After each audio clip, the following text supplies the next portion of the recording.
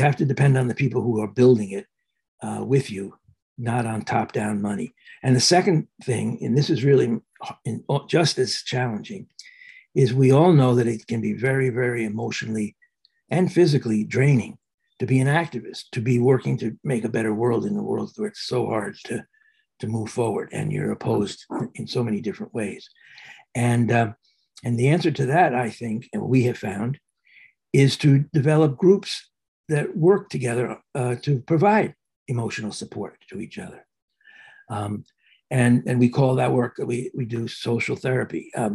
Social, because unlike traditional psychology, which locates your emotional life inside your head only, we really believe that emotionality is something like the same as automobiles or operas have been created by human beings, and we can take those emotions and work to reorganize them. Imagine Action Podcast. Creando comunità trasformative. Social arts across borders. Livnot kehilot Crediamo che transformative l'immaginazione. Building transformative communities for future. Nosotros creemos que la imaginación es el derecho universal. In the Imagine Action podcast, and we have a special guest today, which is Dan Friedman. And Dan wrote a book about performance activism, and we have this 1 minute challenge of summarizing your book. How would you do that? How would you summarize this book? Okay, well, for those of you who have visuals, here is the book. It's called Performance Activism: Precursors and Contemporary Pioneers. And it's, as far as I know, the first full-length book study of this phenomena called performance activism, which I see emerging around the world, both in the global north and the global south. It's broke, and what I mean by performance activism, very briefly, we can go into more depth later, is when people outside the institutional constraints of the theater perform together, create ensembles in order to engage social and cultural and political issues. And the book has 3 parts. The first part is sort of a theater history, in that it unpacks how performance loosened its ties to the institution of the theater. It began to be used in all sorts of ways, in education, in therapy, in politics, even in physical healing. And the second part of the book is more journalistic. It takes a huge look at a very broad look, let's say, at performance activism going on around the world, from both rural and urban centers in many different cultures, and breaks it down by what impact that work is having. And I go into more detail. And then the third section is, which is called Reperforming the World, takes a deep dive into the kind of performance activism that emerged around the Castillo Theater, where I was the artistic director, and the Eastside Institute, which is a research and training center in performance activism, and how it emerged there and why, and what it has in common with other performance activisms, and what's distinct about it. I don't know if that was a minute, but that summarizes the 3 parts of the book. It was pretty close. And I think, the challenge is the important part, not the exact time. But I think true. I loved it, and I just recently we're recording that, and Peter Brook died in 93 Yes. years, and it's interesting you said about how performance untied its connection with the theater in a way.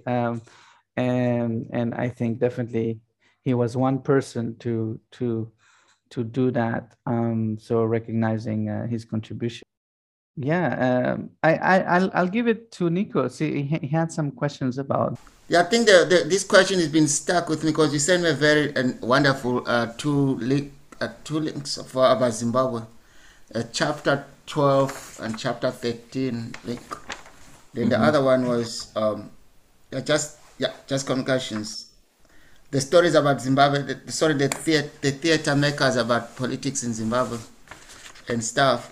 So when I know, for me, I think this is what I was thinking when I read that chapter. Like, why Dan is giving me chapter 13? Where's chapter 1? Then I was like, does that mean that I have to read this particular chapter? Because, yes, understand, it's about Zimbabwe, which means I'm from there. But, yeah, I was happy to see that. And so I look at it, was everything has changed a lot in Zimbabwe now than in 70s, for example. So I was, at the end, I come up with this question. What is the difference you see between the new versus the old activism? Yeah, that's a really good question. And I think it's really an important question. It's sort of the cutting edge of the book. I think a lot of the activism that we, meaning the tens of millions of progressive peoples around the world, have been engaged in for so long is less and less working. You can have huge demonstrations that have no impact on the governments. The worldwide demonstrations against the invasion of Iraq, for example, were the biggest in human history, the largest simultaneous demonstrations, and the war happened anyway. And I think that people get very frustrated with the disconnect in many, many countries between the popular will and what people are hoping for and dreaming and wanting, and what the governments are able to give them. And I think what performance activism does, it goes beyond againstism. You know, a lot of the protests, a lot of the exercises of power is we're against the war, we're against poverty, we're against racism, and we are against all that. But the question is, what do we create new to reorganize the totality? And that's where I think performance activism comes in, because what it is people playing, people performing with each other, creating new possibilities by exploring. But you can, if you say what if and try it, all sorts of doors open, all sorts of new imaginings can happen. And beyond that, all sorts of new relationships can happen. Because if you bring people together who, for example, are raised to hate each other or fear each other, or if you bring people together who have hurt each other, or if you just bring people together who are very different, you can, each brings their history and their experiences and their way of seeing the world into the mix.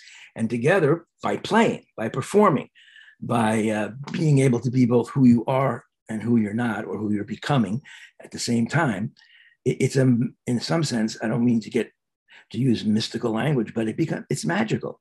New things actually happen. People actually transform. People go through an experience together that generates hope and that creates new ways of relating to each other. And I think there's very little discussion of this in progressive circles, and there's not even a language for it. But I think there's basically two kinds of power: deconstructive power, which is when people work together to bring something down, and reconstructive power. And I think performance is key to reconstructive power. What we're doing is reperforming possibilities, reperforming the world. So that's the difference I see. And, I'll stop for now. Thanks, it's great. Thank you. That's really powerful, that word. But I was looking at in a different way, which means how the messages go across nowadays because of technology. But you guys used to go knock the doors, and I think I said that last week anyway. But yeah, I appreciate your answers. It really makes sense. It does. Yeah, I think that technology can be used. As we all know, in the pandemic, we all discovered all kinds of ways to do performance workshops and performances and meetings on Zoom. But I also am a real believer that live people together, performing and playing and struggling with social issues, there's no substitute for that. I was curious about when I see one part says D. Diamond and Muhammad Wassem, personal communication, August 2020. Is that, just take me there, is that a full page or pages of this personal communication? Or no, that's I'm citing a conversation. And so let me maybe get back up a little and explain how the book came into being, because that relates to this question. When it says personal communication as a source in the book, it just means that I talked with them. and in many cases via Zoom. So a lot of the research in part two, where we look at what performance activism does, was based on my having conversations with these activists and learning and then transcribing what the conversation said. So yeah, and what you're referencing is a chapter about people who have taken Augusto Boal's Theater of the Oppressed and gone beyond the dualism or the dichotomy of oppressor and oppressed to say that what really needs to be challenged is the patterns of behavior that we all are trapped in. And so what what Daniel Mamposa and Mohammed Wakim and David Diamond all have in common is that they go into communities and work with the people in those communities on issues that they're interested in, but not just with the people who are oppressed, but they try to get the entire community involved in the process of creating the play or coming to see the play and dialoguing on it. And that's one of the many ways that performance activism is being used. I call that creating community conversations. But again, just to give the listeners an idea, in addition to that, I mean, the other chapters in part two include using performance to help people learn and teach each other, politicizing people, getting them involved in political issues, building bridges between antagonistic communities. That chapter has examples of Peter Harris in Israel working with Jews and Arabs. And it also has a thing about Dr. Laura Filani here in New York, who has brought together something called Operation Conversation Cops and Kids, where she brings policemen and young people of color from the poor communities together in a theater workshop where they can perform and use performance as a way to get beyond their fear of each other. Creating communities of conversation, healing trauma. That chapter has a lot that Imagine Action is involved with Hector, your founder, in doing work in Colombia. It also has a part of it is set in India among the Sanjay Kumar and the Pandis who work with, in this case, young people in a slum where rich people around the slum literally killed the kids and ate them. And then those surviving kids work through performance to work on that trauma. Reigniting creativity is another thing that performance activism does. And that brings it's people who go into the prisons and into refugee camps and places where people have had their hope and their imagination and starved or beaten or bombed out of them, and using performance and play as a way of reopening that human ability to be creative and imaginative, and building community, which is I think a very, very important thing that performance activism can do. It can actually create connections that weren't there before and find new ways of relating. And that's what that chapter is about. So yeah, that's all the different categories. And again, there's lots more that I wasn't able to cover that are in the book. And then when you asked earlier, Nico, about chapter one, yeah, I would love you to be able to read chapter one and all the chapters, because what we do in part one is we look at all the things. I look at all the things that have gradually, as we said, allowed performance to do something other than putting on a show or telling a make-believe story in front of a passive audience. And that included everything from the agitprop movement in the early days of the Soviet Union, where literally millions of people created their own plays and brought them out in the streets. The improv movement, improvisation, and how impactful that's been in the 20th century.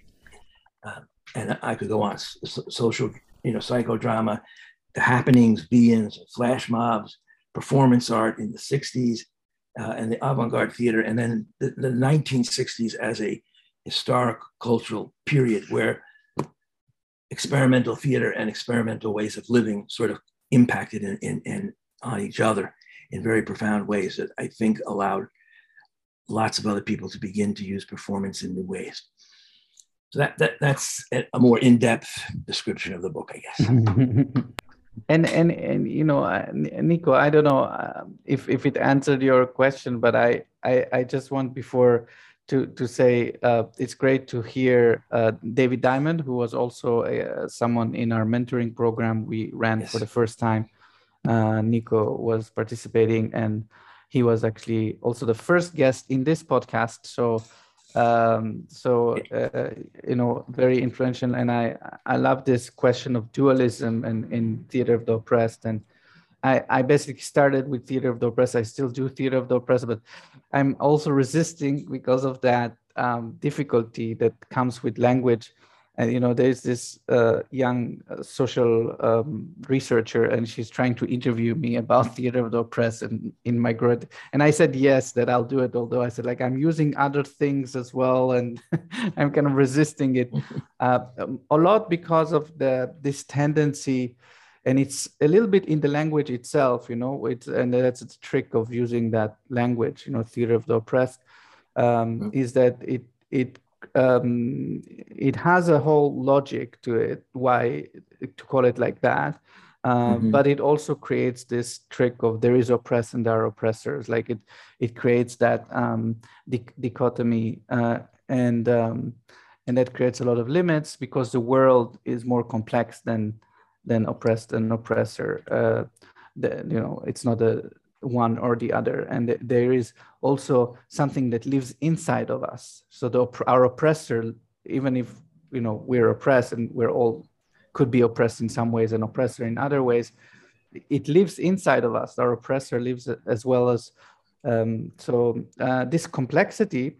So just connecting with this healing trauma, which for me, meeting Hector made a big difference, meaning the kind of theater of the oppressed that Hector does, because it connected my outer motivation, my activism. And at the time, I would say I was more old activist, kind of acting.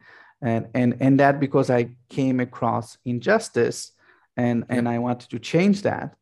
But what I didn't understand until I met Hector is that the conflict was happening inside of me. So there was a whole world happening inside, and the doing outside without the inside made me, I don't know what it made me, but it definitely didn't make my action really authentic in a way, because there was a lot of kind of blind spots. There are still a lot of blind spots. So, and I'm really fascinated with this. So there is this quote, and I'll just read it. Performance is more than acting on stage or screen. Indeed, many see performance itself as a viable route to the transformative social and cultural development our world so desperately needs. And this is from the blog post you wrote. And I guess I have two questions. What is the transformative social and cultural development our world so desperately needs for you? And then how can performance as something that is more than acting on stage be a viable route for that? Great. Yes. And before I answer those directly, I want to go back a minute to the dualities of Theater of the Oppressed and your encounter with Hector, and learning that or sensing or feeling that the work wasn't just outward, it was also within. But I want to challenge another duality there, which is inside outside. I very feel very strongly that that's also false, that we don't have an inside and an outside. We are inside and outside simultaneously. The world shapes us and we shape the world. We internalize things and then we are able to contribute to the world in new ways. And that ties in to the question of the transformative power of performance. Because I think that what that transformation is the, because we can play, because we can simultaneously be inside and outside, and simultaneously be who we are, who we've been shaped to be by the world we grew up in, and who we're becoming. Performance gives us a space, an activity, a relationship with others where we can do other than what we've been socialized to do, where we can explore new possibilities in the course of the workshop, in the course of the performance, in the course of coming together. What changes do I think the world desperately needs? I think in some senses, we all know what those are. We need to save the planet, the human beings, from destroying our planet. We need to eliminate the humongous, shameful gaps in income and opportunity that poverty and that the economic system we have worldwide is engendering. We need to find a way to end trying to resolve our differences with violence. We need to engage all of the social oppressions that have been built up over the years, racism and anti-Semitism and sexism. How to get there? What should take its place? I go back to the notion that, and that's also connected to performance, that I don't know. I mean, the revolutionaries of the 20th century thought they knew, and with all the best intentions in the world and with tremendous amount of bravery, they fought revolutions that didn't work. And I think that in part they didn't work because they didn't engage, as you say, Yuri, the subjective. They didn't engage the development of individuals, the growth of individuals. And so people maybe got a new government, they even got changed who owned the factories, but they didn't change all those old patterns of behavior. I got that term patterns of behavior, by the way, from David Diamond. And in his point being that you can't really have lasting change if we at the grassroots level aren't working to transform how we relate to each other as men and women, as white people and Black people, as rich people and poor people. And that the way to engage that is through the non-ideological activity of playing and performing together. It isn't that people don't go into performances and workshops with their values and views, they do. But it's not unlike the older form of activism or revolutionary activity that attempted to define the world through a set way of seeing it and thought it had the solutions and this is what we need to do. What I love about performance activism and its many, many variants is that people don't go into it necessarily to teach the right answer, but to discover something together. And it's that ongoing activity of together discovering what we can build and what we might dream about and what we might want to do together that that is so powerful about it, in my opinion. Does that answer your question or questions? Yes. It makes me think about this moment we live in Earth's history, in our history, which is a shared history. No matter how much we would like to see ourselves as separate, then this is where we came to being, and that's is that it's I was just the sea the other day, and there was this whole bunch of seaweed, which was kind of it made the sea really ugly and also unpleasant. And we're just reading about this toxic seaweed, and I was getting these images of the sea becoming toxic, and asking myself, would we have still liquid gas? Would we transfer liquid gas on acid seas? Like, would we continue this destruction as it's already happening? Like, and what can make us stop doing that? Right now the situation is, there is a war between Ukraine and Russia, and one of the main thing that it seems to be like because the West, although it does hold the majority of economic power, is not able to impose economic sanctions because it's completely hooked on the gas and oil directly and indirectly. So, and it cannot let go of it, and it's unable to let go of that. And I think it's so interesting. And at the same time, the rest of the world the developing world, so-called, is hooked on grain from Ukraine and Russia. So so it's so much like we're so hooked up on our own system that we just continue on. We just continue killing each other and aciding our seas until there is none left? And I keep thinking about ants. Sometimes when sometimes you have ants in your house and you put some spray and you see the ants, they keep coming back to the trap, like they keep going to the trap, like, are we like that? Are we like ants that will keep kind of going into the same trap? And or is there another way? Yeah, well, that is the question. And I think that it's very hard to change those global structures, economic and political structures, at this point through old ways of being against them. I mean, I live in a country where, forests are burning out of control, where drought, lakes are evaporating, and where, in some ways, it feels like the United States is committing suicide.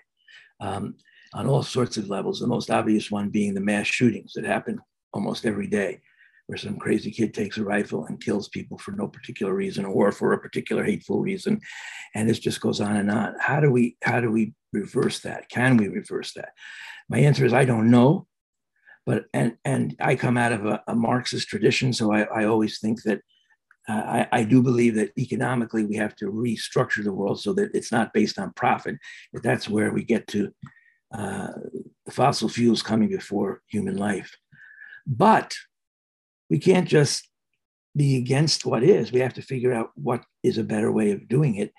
And so in the final analysis, we may have to have a political revolution, but we're far away from the final analysis. And it's going to take an awful lot of cultural change for people to be able to engage that, to want to engage that, to not just fall into the despair of opioid addiction and violence and hate.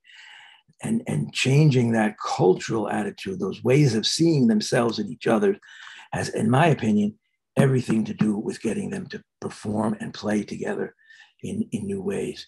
And that if we can do that, I think performance activism can be a sort of a chemical reaction on the ground, where people in many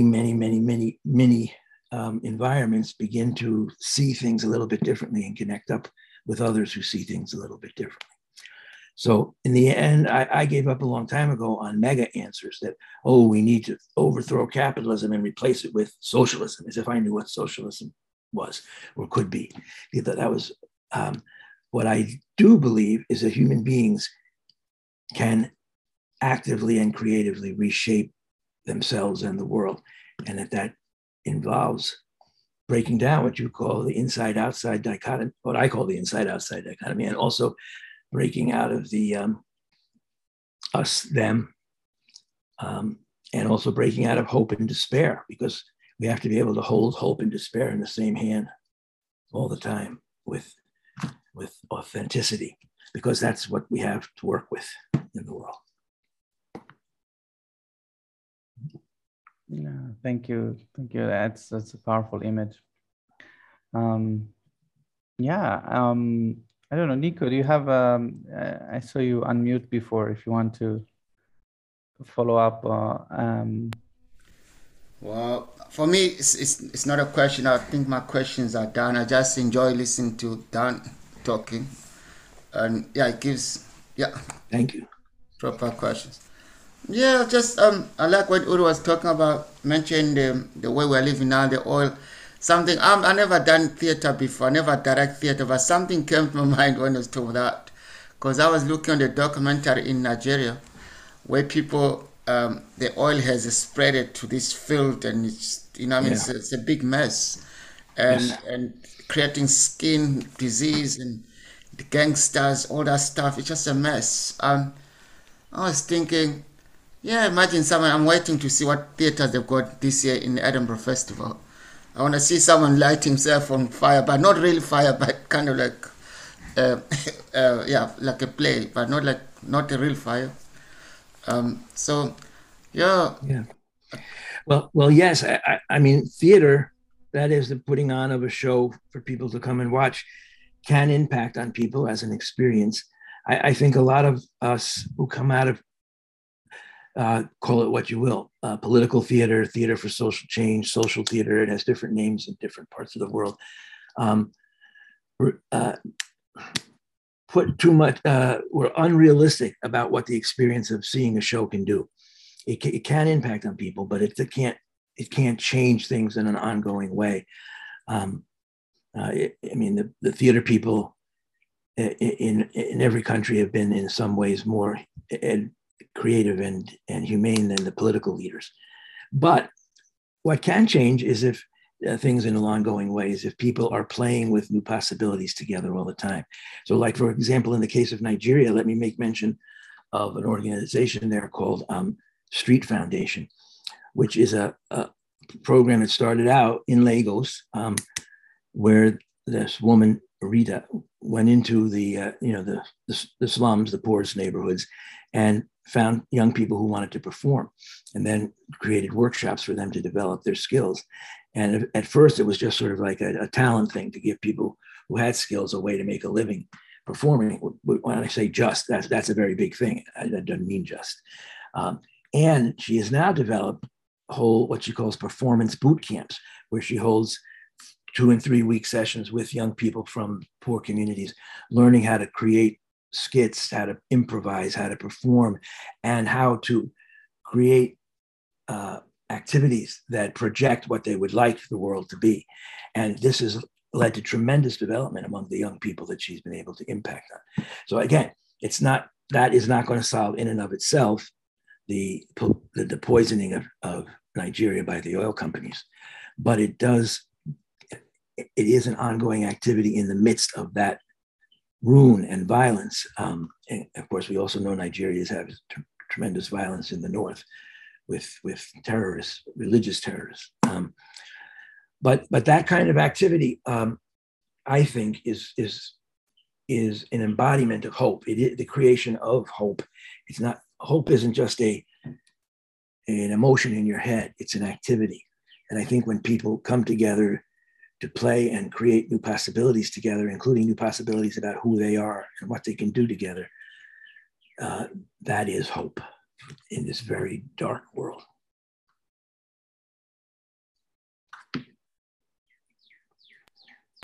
Okay, I don't know if we've done this already. It's like, so what do you do like here? Like now, I know you talk about people reading books, short pages of the book online very soon. Is that the way you're getting people engaged in your books and writing? Yes, that's one of the ways. And this is another one of the ways. And I'm really grateful to you both, and to Imagine Action for giving me a little platform here to talk about all this. Yeah, well, that's a big challenge. I wrote the book because I knew all these folks around the world, and I know them in many different ways, including I helped organize a conference called Performing the World, starting in 2001, which brought together people who use performance and play in all sorts of ways, in education, and in politics, in therapy, in medicine, in youth work. And they would come every 2 years and share their work and network. And then there's also Play, Perform, Learn, and Grow, a similar kind of conference that's based in Europe, where I must have met you, Yuri, there, but you looked familiar when I saw you, but I don't remember. But we both attended those conferences, and so I use that network which I have tried to describe the work of many people in that network in the book. I was very fortunate to be able to teach a course in 2017 called Performance Activism at Harvard University up in Boston.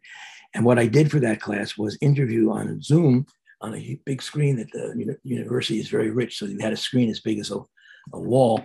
And I interviewed Hector, for example, and I interviewed Sanjay Kumar in India, and Daniel Lamposa in Zimbabwe, and all these places, and then in front of the class, and then the class asked them questions, and all of that was transcribed, and that became the core of the book. There were so many people doing such good work who don't know about each other, who don't know that they are part of this grassroots. I call it a movement, although it's not a movement in the sense of having a strict program and knowing what it wants, but it's a movement because it's a new way of trying to engage social issues and problems. And people are co-discovering it all at the same time, or creating it all at the same time without knowing it.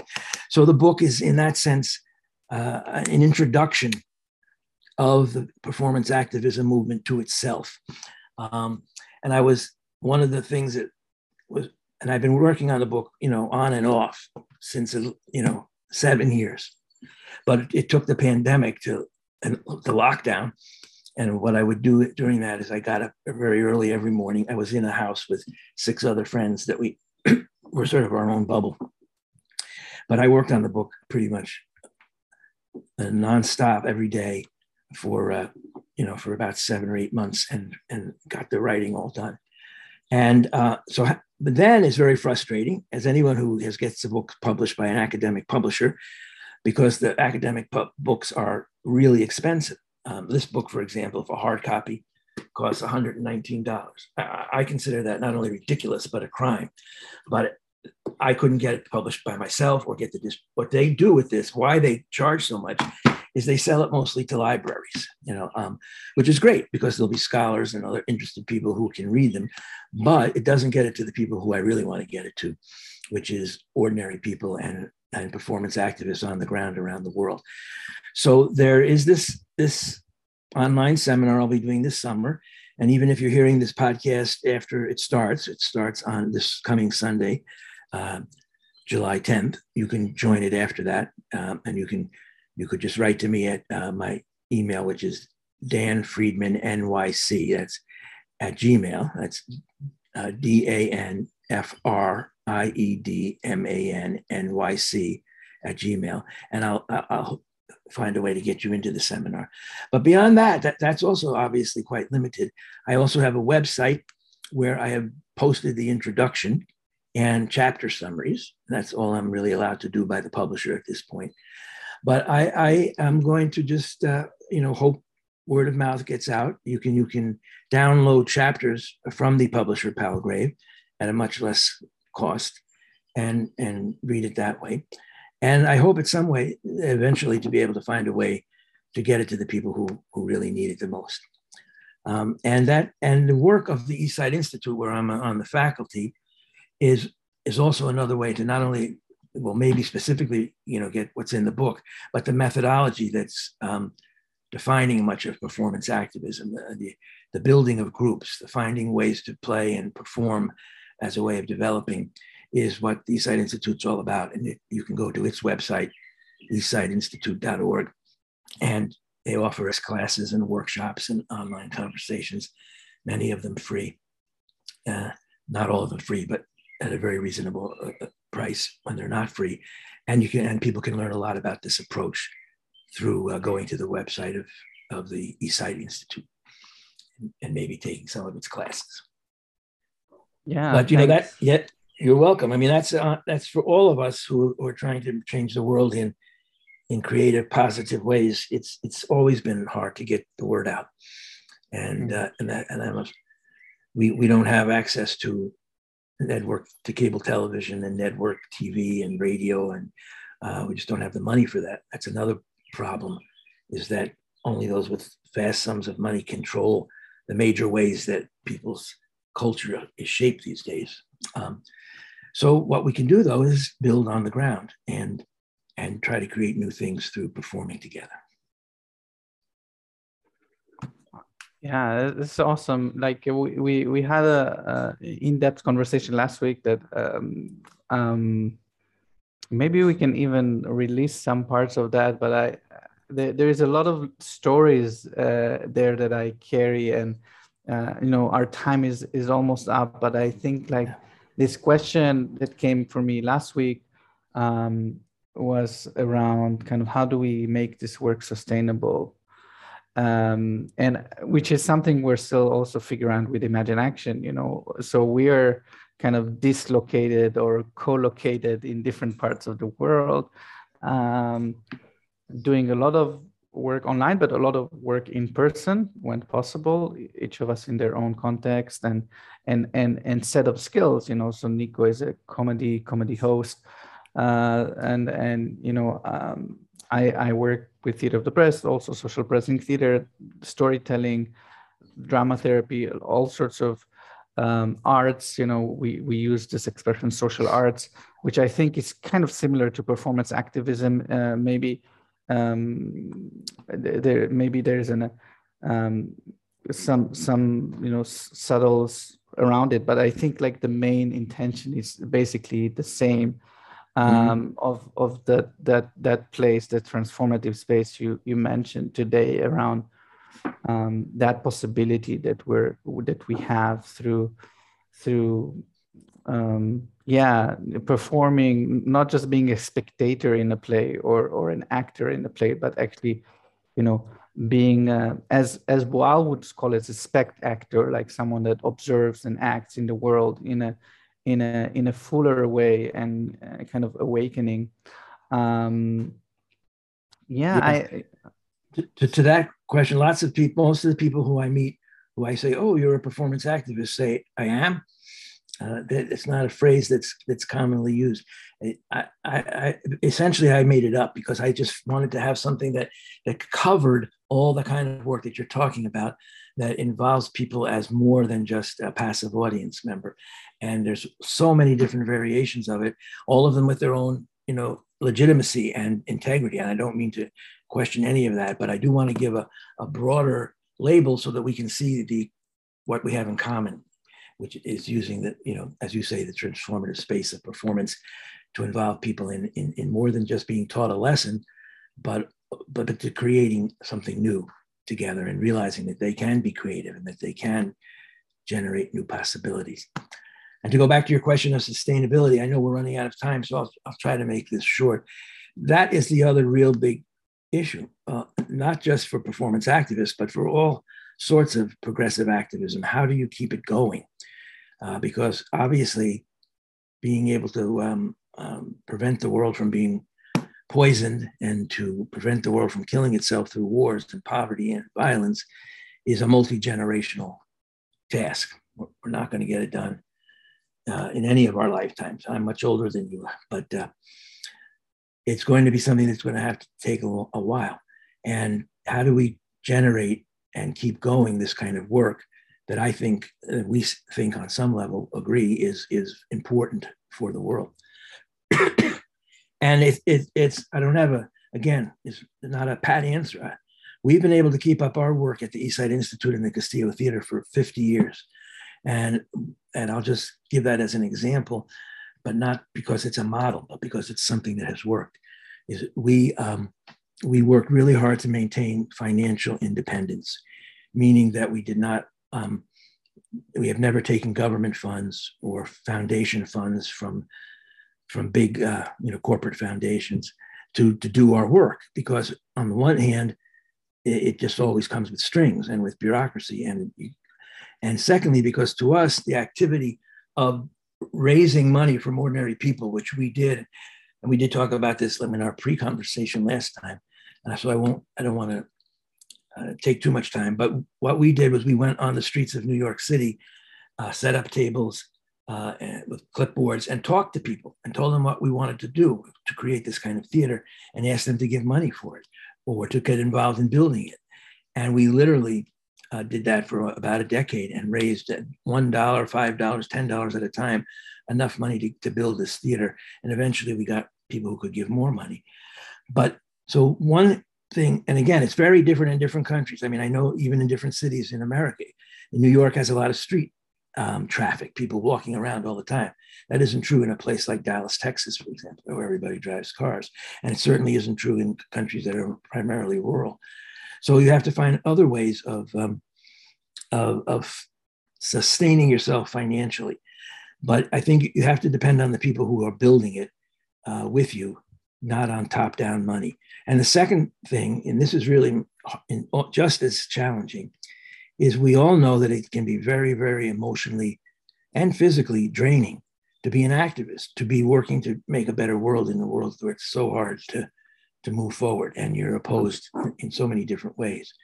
And the answer to that, I think, and we have found, is to develop groups that work together to provide emotional support to each other. And we call that work, we do social therapy. Social, because unlike traditional psychology, which locates your emotional life inside your head only, we really believe that emotionality is something like the same as automobiles or operas have been created by human beings, and we can take those emotions and work to reorganize them as well, and but basically to support each other. And this is, it's not just therapy like, oh, I feel depressed today, but it's also things. We have what we call health teams. When people get sick, well, we don't let them get sick by themselves. We organize a group of people to meet with them regularly, and talk about how to interact with their doctor. What are the options?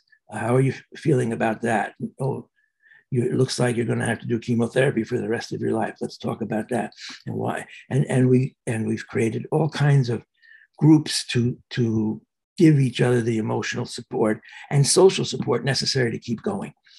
And we also bring performance to that. We say, all right, you're very angry, but you don't have to act angry. Just because you feel angry doesn't mean you have to punch somebody in the face. Why don't you take that energy and try something else? Why don't we write a poem together about it, and so on. And so it's a lifelong activity to create those kind of networks and that kind of support.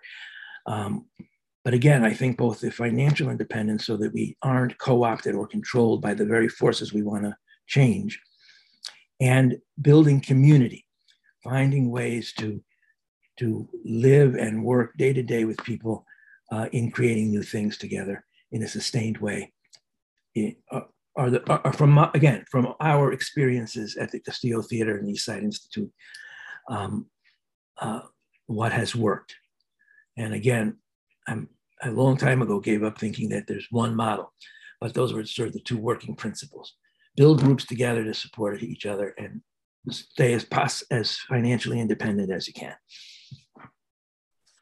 Yeah, and just to invite people also at this occasion, if you're listening, you came until the end, you want to support Imagine Action on Open Collective. We have a fun fundraising collective, which we hope also to use to actually fund small projects on the ground in the future, as well as our regular activity, maintaining the blog and podcast.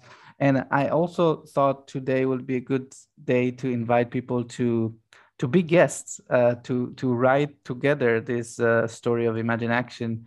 So Dan wrote a blog post about the book, about the meeting.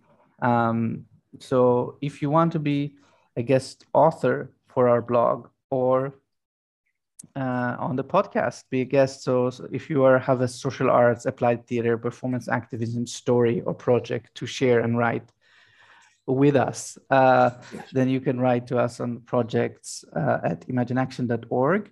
And who knows, maybe that will become a book as well, because then I thought about it. Your book is basically conversations, and yes. And so who knows, maybe we're writing a book, Nico. I don't know if you thought about it before, but well, I encourage you to do so. The more people that get things down on paper and to share on it in all sorts of ways, podcasts, written books, whatever, the more important it is. And I just want to jump in and re-emphasize, those of you who want to support Imagine Action, contribute some money. You might not have very much money, but if you and 100 and 1,000 and 10,000 other people contribute what you can, they're going to be able to continue to grow and expand their work in a way that's authentic and not compromised. But that's only possible if we all help in whatever ways we can. And so please, how do they make a contribution, Yuri?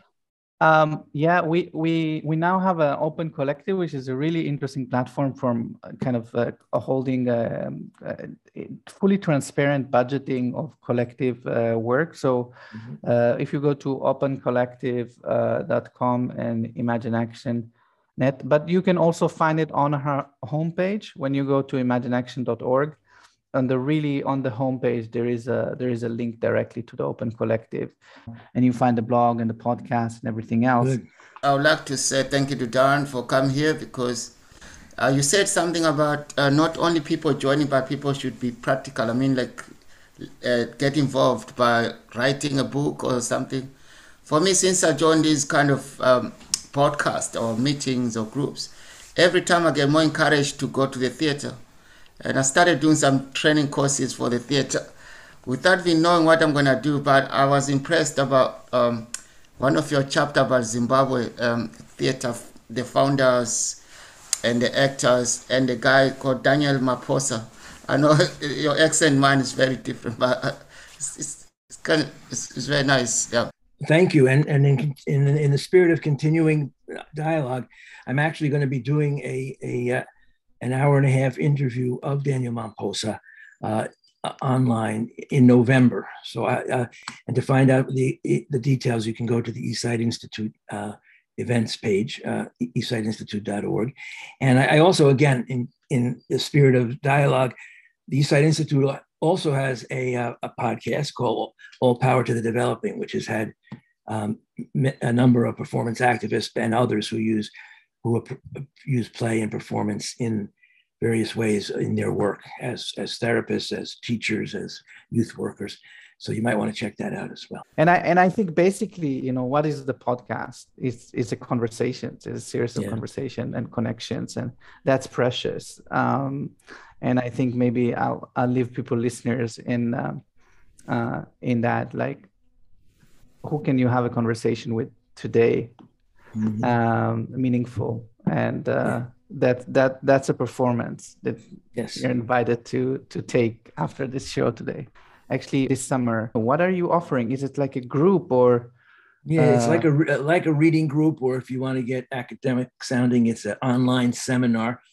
Each week, people will read a short excerpt from the book, no more than 20 pages. And then every Sunday it's morning in New York. Every Sunday we will gather and talk to each other about it, and with questions, and also learn about the work that the people who are in the seminar are doing. And it's we have people from India, from Taiwan, from Nicaragua, from Brazil. It's from UK and the United States, and Oman. So it's very international, and it should be a real interesting gathering of people to talk about the performance activism and what's happening with it, and what it is, and how it came into being, and how it's being used. If you like the podcast, like, share, and subscribe to podcast in Imagine Action.